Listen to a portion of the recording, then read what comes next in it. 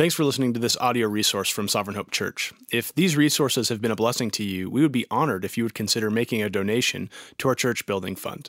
To learn more about this unique challenge ahead of us and to partner with us for a gospel legacy in Missoula, please visit achurchbuilding.com. That's achurchbuilding.com. Good morning, everyone. Good to be back with you guys today. It's a privilege to sit with you guys these last 3 weeks as Johnny and Stephen and Dave have filled the pulpit. It's so cool to see that God's gifted the church to do the life of the church and to come and just to do nothing and sit and see God doing wonderful things through the life of the church. So it's a privilege. Thank you for those who had been praying for us and for our family. As Sarah had June, both Sarah and June are doing well, and we are excited to be overwhelmed now for the rest of our life. But it's good, to the glory of God. Let's pray, and then we'll dive in. Lord Jesus, we know that we need to hear from you. We know that this season of life, there are so many things vying for our attention, and yet your word is clear, your word is true, and your word speaks loudly. So give us ears to hear, give us grace to repent, and Lord, endure us in all things. And we pray this in your name. Amen. The phrase thoughts and prayers used to be something that was met with pretty universal gratitude. People were generally appreciative when you said you were thinking of them and praying for them. But in our post-Christian world, it's increasingly become one of the divisive phrases in our national dialogue. Anytime there's a tragic shooting, it wasn't a joke yet, Shelley. Anytime there's a tragic shooting, you'll see people offering on Facebook their thoughts and prayers to victims and to victims' families. And then on the other side, you'll see a group of people thrashing those who say that, only wishing for thoughts and prayers. And while it's easy to just let this debate kind of make our digital trigger fingers itch, it's important to sit back and reflect on the motivations and the intentions behind this debate. You see, for someone who doesn't believe in a God who cares, or believe in a God who is drawn near to the world through Jesus and who is involved and powerful, prayer and thoughts really are nothing. As Christians, we know that prayers are powerful. It's not passive, it's active. Prayers aren't shirking something that we should do and just hoping that it magically happens. It is an appeal to the all-powerful God of the universe that he would act, that he would do things that only God can do. And prayer is something that God has given to the church to be busy with. But for a people, or even for a culture, who doesn't believe in a sovereign biblical God, they can't take comfort in thoughts and prayers. And so when people are offended by that, there is, in a sense, a theological statement they're making, the statement that there can't be a God, and certainly if there were a God, he wouldn't care about what's going on. But more than that, what it's actually describing is the limit of sentimentality. If thoughts and prayers are just mere sentiment of sorrow and good feelings and warm wishes, they want nothing to do with it. Why? Because when lives are at stake, when needs are urgent, mere sentiment is not enough. When real consolation is yearned for, desired to be felt, real hope is demanded. And this is an important thing for us to wrestle with as Christians and as non-Christians during the Christmas season, because Christmas time is ripe with sentimentality. From traditions to foods to decoration to music to like red and green pants back there from John Carl, the whole season is designed to have these warm fuzzies. Marketers prey on it, candles elicit it, and even in our post-Christian culture, there's still this religious theme that permeates all of it. From nativity scenes to Hallmark movies to the lyrics of the music that are playing in our stores, there's these overtones of stars and shepherds and the virgin birth and an infant savior everywhere. But I wonder if we are all too comfortable and perhaps deceived by sentimentality. I wonder if in ways that sober reflection would show, if we in the Western world are too quick to create a world of discipleship or of church or of following Jesus, which consists more of frosted window dressing than the actual substance of the gospel. Or perhaps our efforts in evangelism are hampered because our evangelism is merely a sentimental description or discussion about the gospel.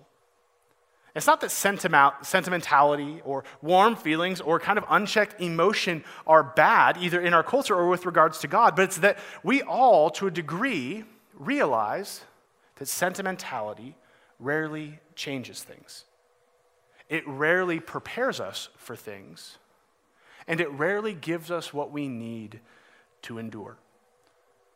But that's why in seasons like this, ripe with sentimentality, it's good for us to look at the good news of Jesus' birth and the gospel that accompanies it and see how it is far more than sentiment. In a world full of real joy, real sorrow, real trial, the gospel engages our emotions in a way which are truly transformative and sustaining. And this is so important to understand because just like those who rail against thoughts and prayers, though it comes from a secular perspective, we have perhaps been disappointed by things we chalk up to an unchecked view of sentimentality. Maybe you're someone who, when the sights and smells of sentimental Christianity are distant, you wrestle with doubt. Am I even saved? Is this how a Christian should feel? Or for those who are still seeking Jesus, if the Jesus we preach is only cosmetic, it might sound good in here, where everybody paints on their airbrush smiles and we sing and we laugh and we pray and we go outside and we see the brokenness of the world, or you encounter the brokenness in your heart and you're like, cosmetic Jesus isn't going to fix this. There are bigger problems at play than us just needing to feel the love of some mythical baby Jesus. But this is why we must seriously consider not only sentimentality, but seriously consider the way in which this wonderful story that God so designed of silent nights and starry skies and swaddling cloths and stunned shepherds, that it actually changes us. That it actually does something beyond the superficial. And in Luke chapter 2 today, we're going to see 3 encounters that people have with the news of Jesus' birth.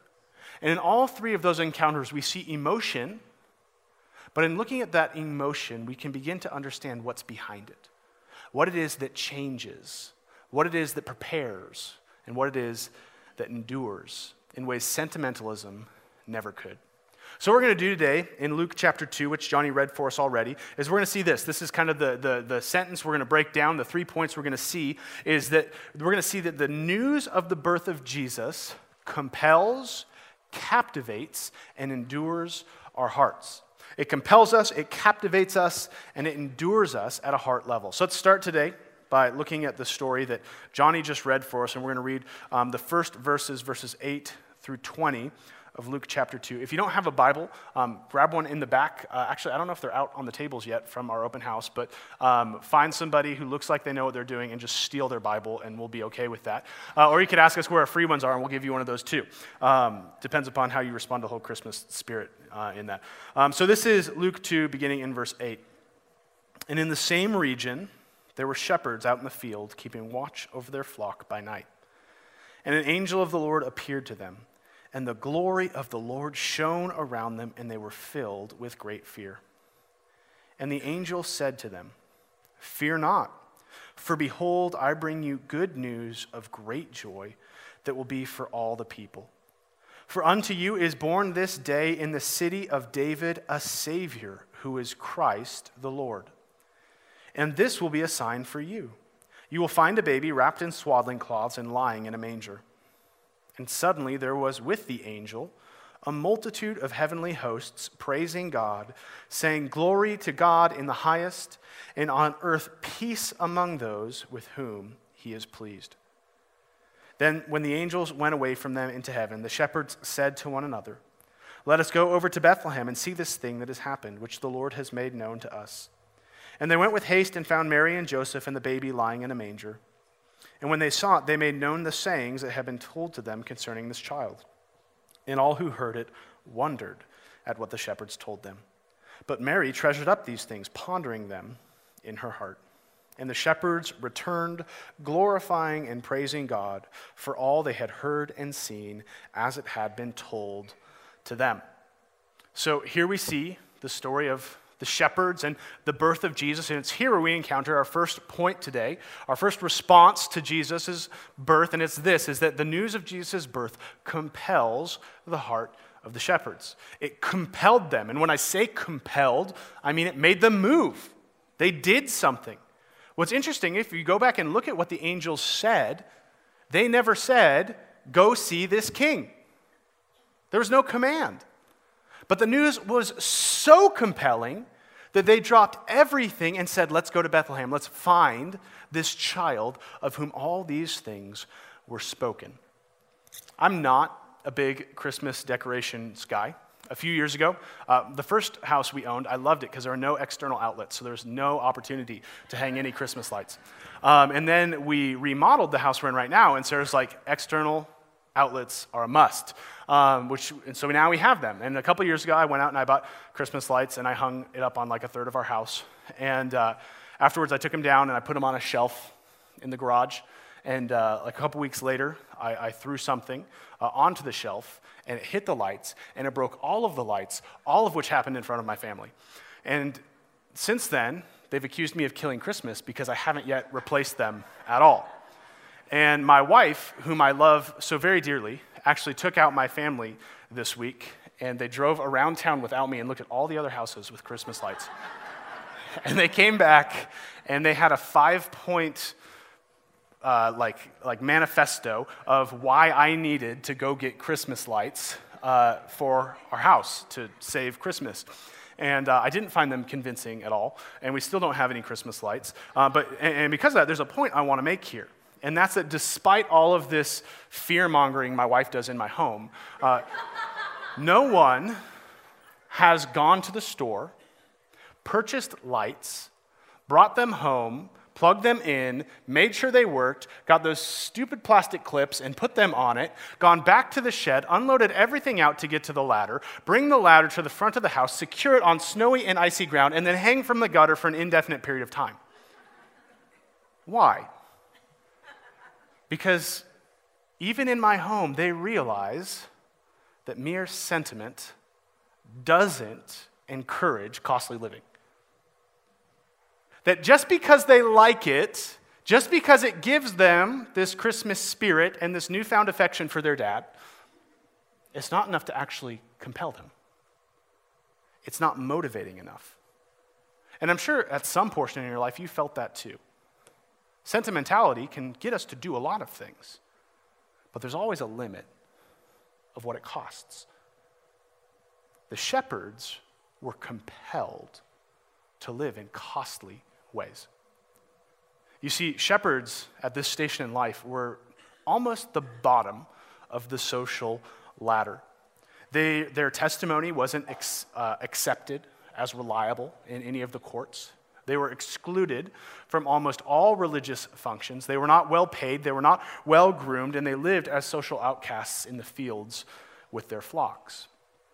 And yet, what these men encountered on this night was so compelling that they went on a specifically religious quest and did not fear rejection. They proclaimed an eyewitness testimony and did not care about irrelevance. They left their flocks in the middle of the night without fearing the consequences as it pertains to their work. Why? Well, maybe we would say if we encountered what they encountered, we would be compelled like that too. If you were sitting in the still of the night, away from the lights of the city, you're quietly there, maybe you're sitting around a fire, maybe you're just sitting, talking with your friends, and all of a sudden, angel appears. And then, like the glory of the Lord behind the angel. Who knows what that looks like, but I doubt it's the aurora borealis. It's something magnificent behind the angel, and then the angel speaks to you. Not in general, not out into the world, but he speaks to you. And then after he's done speaking to you, multitude of angels, all singing, all praising. And we would probably say, yeah, we would maybe respond to that at some level as well. That's the experience we all want with God, isn't it? When we go searching God, when we feel like we're at a lull with God, this is what we expect, if we're honest, isn't it? Like we expect this very scene to come into our morning devotions with our poorly made coffee and our dimly lit rooms, and we could just be like, this is it. This is why we do what we do. But what's interesting is that in this angelic encounter, in all of its sensory experience, that's not what captivated them. That's not what motivated them. Look at verse 15. When the angels went away from them into heaven, the shepherds said to one another, let us go over to Bethlehem and see this thing which has happened, which the Lord has made known to us. Here they are in this field which just became supernaturally miraculous. And they leave it to see a baby. And they go, and they're probably going to find this heavenly heralded baby in a cave. And they still go. It's not matching up with the sensory experience, but they leave it. Wouldn't we have just made our home in the field and waited for another thing? But they left. They went. Something beyond the sensory experience captivated them so much so that look at what they communicated when they arrived at the manger. Look at verses 16 through 17, continuing on. They went with haste and found Mary and Joseph and a baby lying in a manger. And when they saw it, they made known the saying that had been told them concerning this child. Now, if we are the shepherds, what part of our story would we communicate when we walk into a stranger's bedroom in the middle of the night? I'm going to guess it's the whole glory of the Lord singing angels bit. But what they communicated was the message. Not what they had heard or what they had seen, but what they had heard. Not how they knew about the birth of Christ, but what they heard about the birth of the Messiah, what compelled them, and what ought to compel us when we think about following God is ultimately God's word. It gave them the most disruptive experience of the night. And what did they hear? Well, we see this both in declaration and in song in verses 10 through 14. The angel said to them, "Fear not, for behold, I bring you good news of great joy that will be for all the people. For unto you is born this day in the city of David a Savior, who is Christ the Lord. And this will be a sign for you. You will find a baby wrapped in swaddling cloths and lying in a manger." And suddenly there was with the angel a multitude of heavenly hosts, praising God and saying in this angelic song, "Glory to God in the highest, and on earth peace among those with whom he is pleased." So these angelic messengers come and they proclaim to the shepherds that a Savior has come, the Messiah, the Christ of God. And what stood out to me as I read this is, I think the most compelling part of this message for the shepherds were the two clauses where the angel says this, "For unto you is born this day a Savior. This will be a sign for you." You see, the angel opens up by saying, this is for all people. But then he goes on to speak to these shepherds, for you. Because of the outcast nature of the shepherds, I doubt that any generic Savior would warrant such a risky and compelling response. But salvation was for them, for you, for those who were insignificant, for those who were broken, for those who had been turned away, for those without a reasonable hope. The Savior had come. Have you considered that in your own life? Have you considered the individual nature of God's salvation, which has come in Jesus Christ, and that it has come for you? He did not come in general. He came in specific for his people, for those who would respond, for real people who feel like they have everything figured out, but soon find out they don't, for people who feel and know they don't have anything figured out and feel like it never will. Jesus has come for you. The good news of the gospel is that a God as great and grand as this has not simply come to be a Savior, but he has come to be your Savior and the Savior of those whom he would call to himself. This wonderful, heralded, long-awaited salvation is a salvation for you, as we'll see, to either believe or to reject. You see, we know so very little about the background of these shepherds, but what we know is that in a moment, they were convinced of their need for a Savior. Savior's been born. And they say, all of a sudden, I know I need saving. All of a sudden, I know I need whatever it is that this baby brings. And when they encountered Jesus, that encounter with him, even in all the mildness of the manger, changed them. Look at verse 20. And the shepherds returned to the same place, but they returned differently. Why? They were glorifying and praising God for all they had heard and seen, as it had been told to them.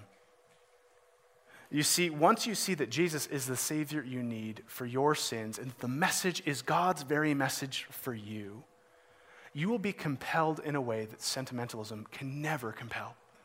And you will go back to your home, you will go back to your job, but you will go back indelibly different because of what Jesus has done.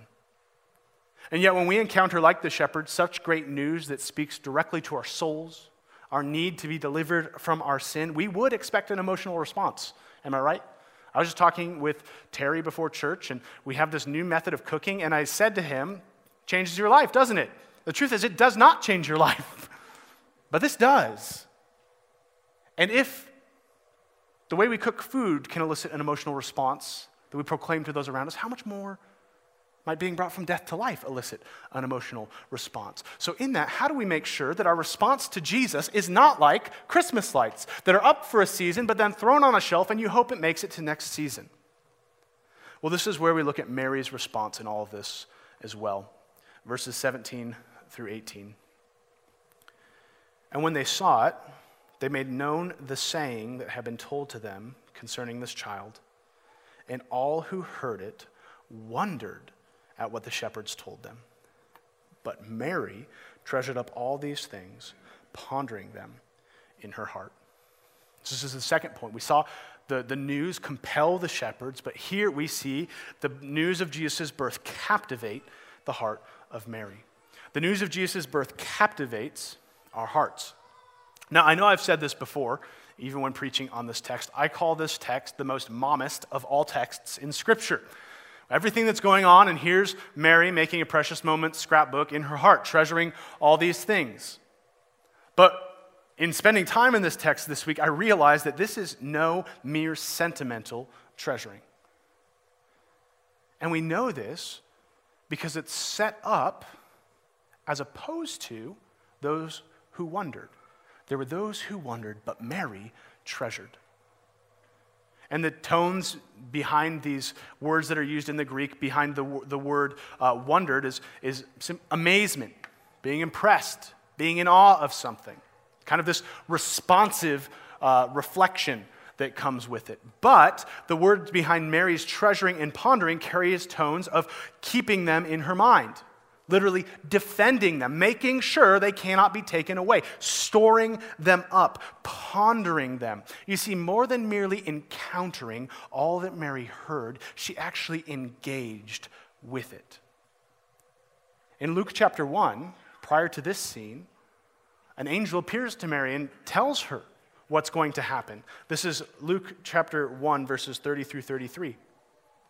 And the angel said to her, that's to Mary, "Do not be afraid, Mary, for you have found favor with God. And behold, you will conceive in your womb and bear a son, and you shall call his name Jesus. He will be great and will be called the Son of the Most High.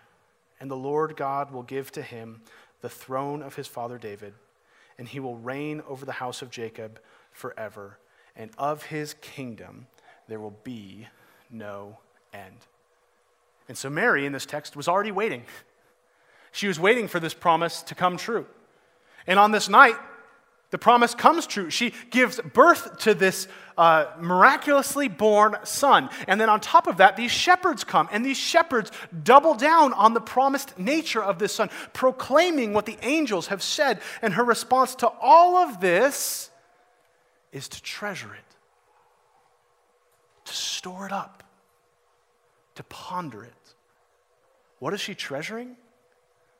Well, I think Luke has helped us in showing Mary up until this point. She's treasuring the promise of God's salvation.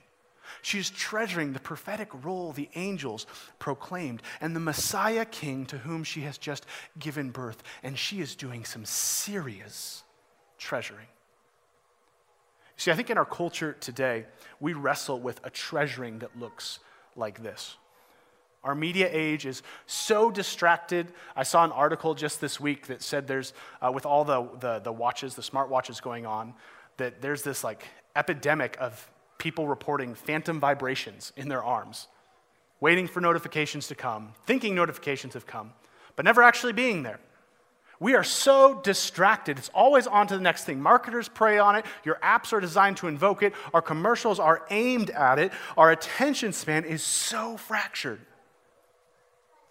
Since we had a baby almost 3 weeks ago, a number of you guys have brought meals to my wife and I. And this week, someone brought over a meal, and it came with some salted caramels. And we love salted caramel at our house. It's from Trader Joe's, which makes it even more valuable here in Missoula. And my wife and I, we love chocolate. We love specifically caramel. I think I like it decently. My wife thinks she likes it more, and I would agree, because she gets a little like Gollum-ish when we're around it. And my response generally when I eat caramel is to eat it and to say, "I would like another. Please give me more of whatever this is until it's gone, or until I feel shamed enough to stop eating them." And that's pretty much as deep as my reflection gets with caramel. But this gift was a little different. It only had like 10 caramels in it. Which I was like, well, thanks for nothing. But it was actually a game. It was a game where it said, these are the flavors of caramels that are in here, but it doesn't tell you which caramels are which. And so the goal is like a guessing game, like you take it and you try to write down which is which, and then you flip it over and it tells you which ones you'd eaten. And which meant I couldn't just eat caramels and just say this combination of chocolate and caramel is good and I would like another. I had to taste it. I had to ponder it. And my wife and I had to split each caramel, which in any other circumstance is not good. And yet, it was one of the more enjoyable caramel eating experiences and relational experiences that I've ever had. I ate less, but I was deeply content because I forced myself to stop and to taste, to consider, to engage. Have you ever considered the gospel with such a slow and savoring tongue? Rolling it around in your mouth, seeing what it tastes like initially, what it tastes like later on, what the sensation is when you bite into it. You see, I'm sure that each of you have had times either in prayer or in worship or in Bible reading or in some concert experience out in the world where you have felt this warm, fuzzy feeling of powerful sentimentality. But have you ever stopped to question why or what it is that's provoking such a response? Or do we just treat it like a pile of junk food and just keep piling it, hoping that it never stops without ever tasting it? Have you looked at the birth of Jesus and just thought about it? Have you read Philippians 2 and considered how scandalous it would be that God would become a man and humble himself to the point of death, even death on a cross? Have you gasped at the reality that he who knew no sin became sin so that we might be made clean in the righteousness of God? May we at Sovereign Hope be a church that learns to treasure Christ like this. Now, there's a caveat. If we're not careful, we encounter all of the wonderful emotion of the Nativity and all of the treasuring of Mary, and we equate it to a specific experience of emotion. We say, if we treasure like Mary, then life in my walk with God will always be roses and riches. I will always have this transcendent, elated experience in life. And we can mistakenly think that if we are not in that moment tasting the sweetness of the gospel in such a profound way, that we are less Christian than those who are around us. But the same Mary that treasured here, and you see at the end of chapter 3, this same thing comes up. Mary treasured these things in her heart. Is a Mary whose experience in the book of Luke is anything but always, all the time, elation. In fact, what we'll see when Simeon speaks to this new mother, whom he's never met before, he already is preparing her for the murder of her firstborn son. A few chapters later, in Luke chapter 8, Mary and the rest of Jesus' family are going up to a house where Jesus is doing ministry. And they're saying, Jesus has lost it. He's gone loony. This guy thinks he's the actual Savior King of a spiritual kingdom. This Mary, by the end of the book, is going to watch her son suffer and die for the sins of the world. There will be times where Mary's experience is as far from this manger scene as you can ever imagine. And in those moments, she needed not to rely on what she encountered, but she needed to rely on the storehouses of what she treasured. And the same is true with us. What we have learned to treasure about the gospel is what we carry with us into any encounter we have in this world. As you're reading God's word, when you go to God in prayer, when you're sitting here in church, we're about to take communion afterwards and sing some more. When you do that, don't neglect the hard work of treasuring, of storing up, of guarding, of pondering. We're starting a new Bible reading plan this year, and we're going to have, I think, posts out this week and some resources in the back that we want the whole church to do this plan together so we can talk about it together and pray for each other together. And I want us to be careful because it's very easy to read your Bible without ever reading God's word. Where we can sit down and we can read and then check a box and walk away and not ever consider that God is speaking to you. Not ever stop and say, what is this saying? And what does it look like to treasure this? To think about it, to apply it, to praise God for it, to ask for repentance because of sins I see in my heart. Because you need to learn to experience the taste of this gospel when the buffet is before you, so that in times of famine, you can still remember deep in your treasuring heart what it tastes like, even when it seems the caramels are far away. Because the truth is, there's going to be times. This is Advent. This is where we celebrate that Christ has come. He has come. The waiting period is over. But for Mary, there's a lot of waiting left to do. For us, there is still much waiting left for us to do. And if we have not learned to treasure this news, then we will not be able to endure with this news. And this is where we look at our last point this morning. The news of Jesus' birth endured the heart of Simeon, the subject of this last story we're going to see in Scripture. And so we're kind of fast forwarding from the Christmas story. Everything leading up to this dealt with kind of the night of Jesus' birth. And then we see this aside that we'll look at in a second, which puts us roughly 40 days after Jesus' birth. And in fulfillment of the law, part of Jesus' perfect obedience, the law said that firstborn children needed to go and be presented at the temple. And so this is the scene that records that fulfillment. Let's begin in verses 21. We're going to read through 32. At the end of 8 days, when he was circumcised, he was called Jesus, the name given by the angel before he was conceived in the womb. And when the time came for their purification, according to the law of Moses, this is now 40 days out, they brought him to Jerusalem, which is where the temple was, to present him to the Lord. As it is written in the law of the Lord, every male who first opens the womb shall be called holy to the Lord, that is, to be sanctified to him, and to offer a sacrifice according to what is said in the law of the Lord, a pair of turtle doves or 2 young pigeons. Now there was a man in Jerusalem whose name was Simeon, and this man was righteous and devout, waiting for the consolation of Israel, and the Holy Spirit was upon him. And it had been revealed to him by the Holy Spirit that he would not see death before he had seen the Lord's Christ. And he came in the Spirit into the temple.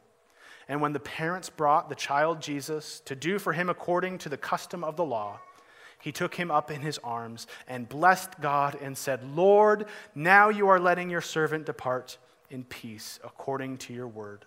For my eyes have seen your salvation, that you have prepared in the presence of all peoples a light for revelation to the Gentiles, and for glory to your people, Israel.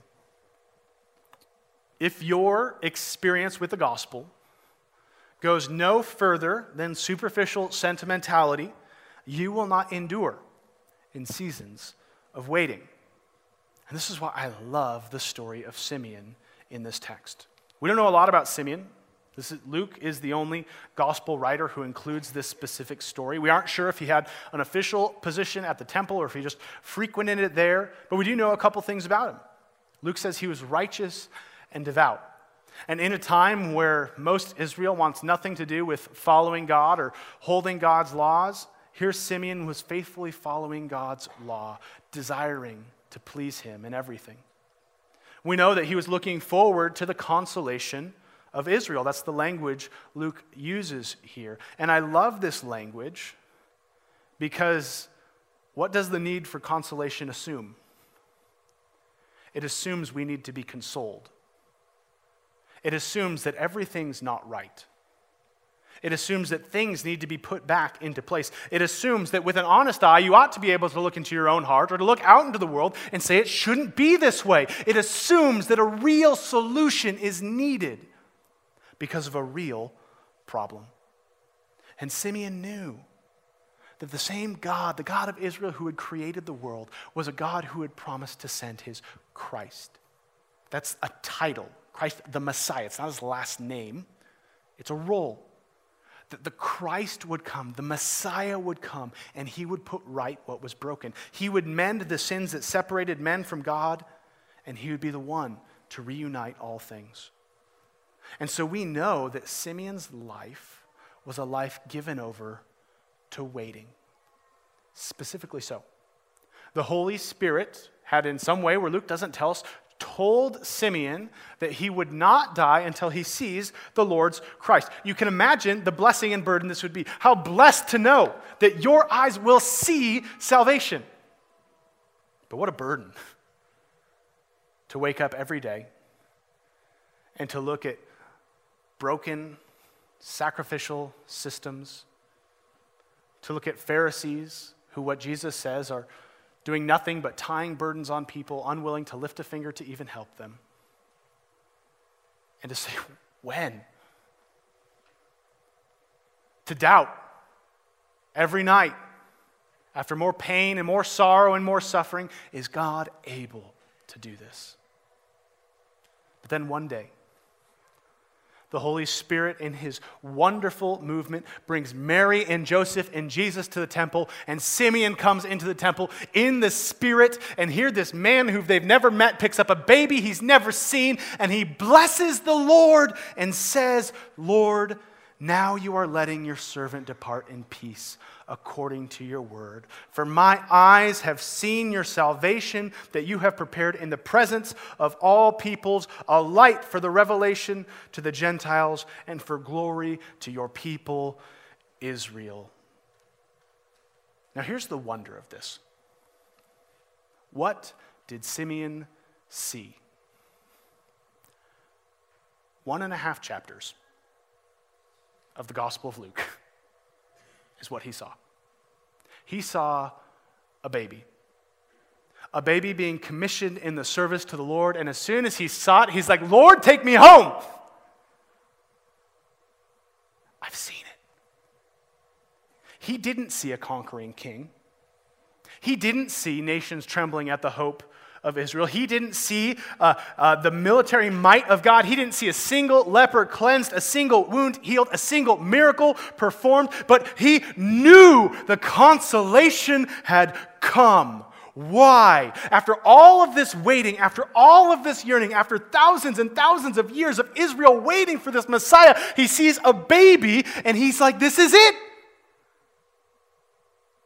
Because he knows that if God has sent his Messiah, if even as a baby, this God will see redemption through to the end. That God means what he promises and will perform his consolation. And he looks to Mary and Joseph afterwards, and he says this in verses 33 through 35. "And his father and his mother marveled at what was said about him," that's Jesus. "And Simeon blessed them and said to Mary his mother, 'Behold, this child is appointed for the fall and rising of many in Israel, and for a sign that is opposed.'" And then here's this aside predicting that Mary will suffer as Jesus suffers. "A sword will pierce through your own soul also, so that thoughts from many hearts will be revealed." So here's why it's important for us to question either our sentimentality towards Jesus or even our disdain of Jesus. Because Simeon here is showing us that Jesus came to reveal your hearts.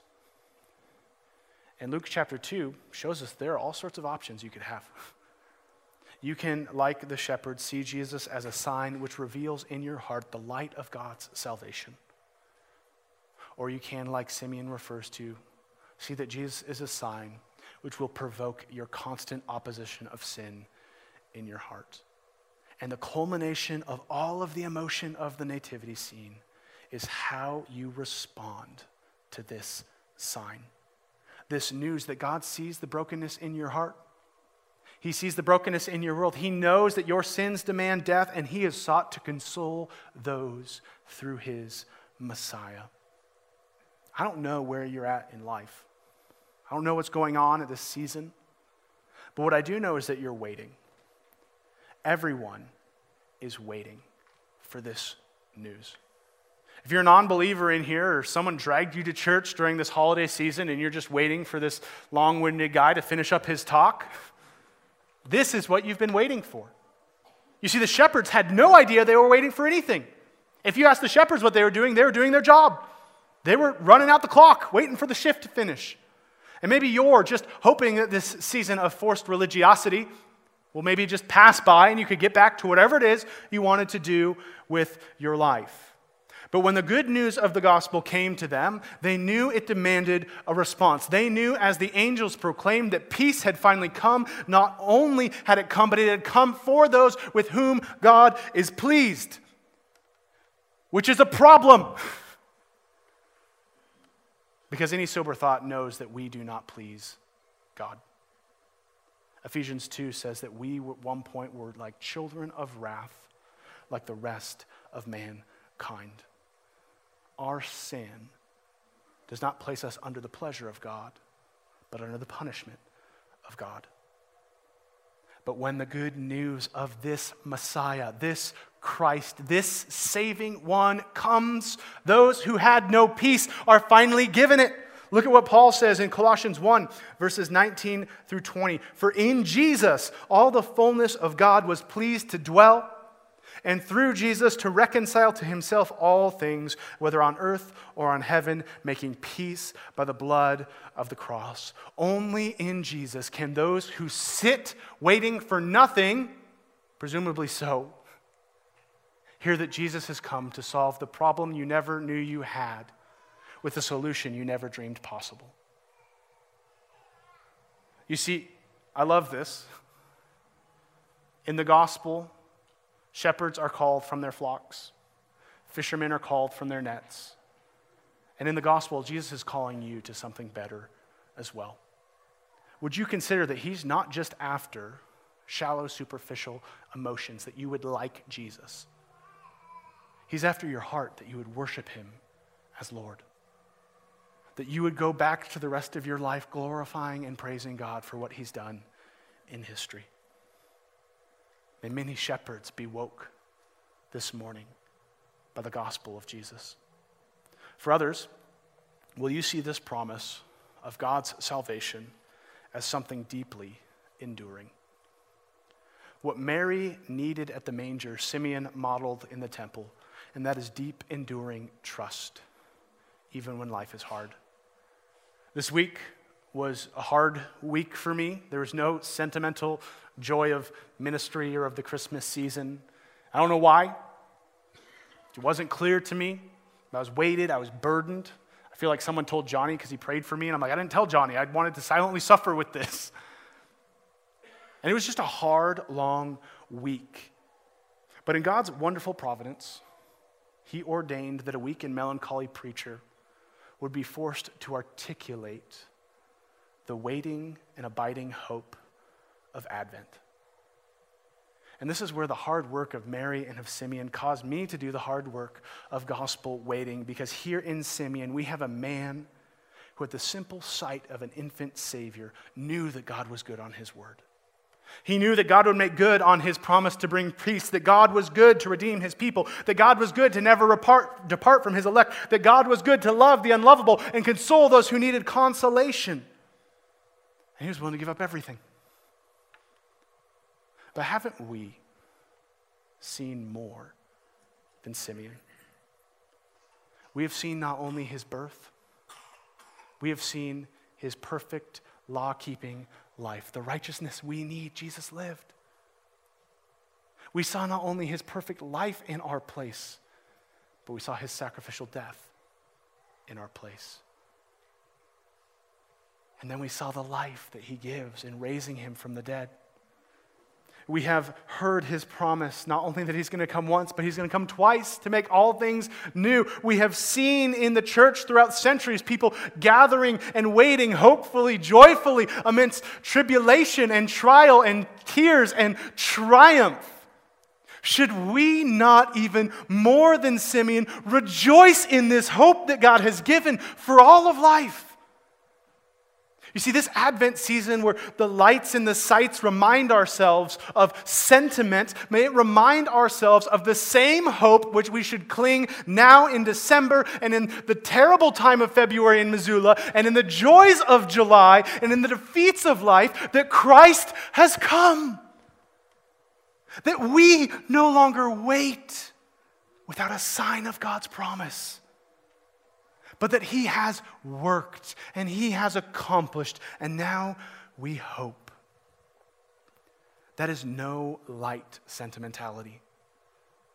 That is enduring, captivating, and compelling gospel joy. The real needs of our world and of our heart are provided for abundantly in Jesus so that we might rejoice. With Mary, in the moment when everything is so dear and near, we rejoice.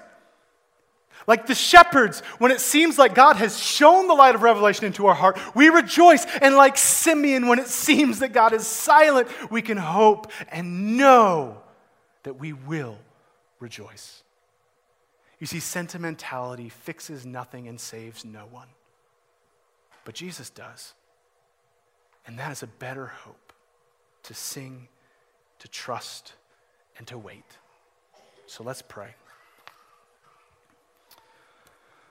Lord Jesus, give us hearts to wait, even as we take the Lord's Supper today. I call them, it's like Costco samples of the meal which awaits us in heaven. It's just enough to make us want more, but not enough to satisfy us, because it's not in heaven until you have made all things right where we will ever be completely satisfied. So help us realize that just because we don't have everything in full does not mean we lack the fullness of hope. Lord, we repent of places where we have refused to listen to your word, where we long once more for the sky to light up with your glory, instead of realizing that your glory is primarily in your word. Lord, may we repent of places where we relate our standing with you on mere emotional responses, instead of a deep, enduring treasuring of the hope of God in Jesus Christ. And Lord, may we repent in places where we have waited poorly, where unlike Simeon, maybe we're prone to stop going, to stop hoping, and to look for something else.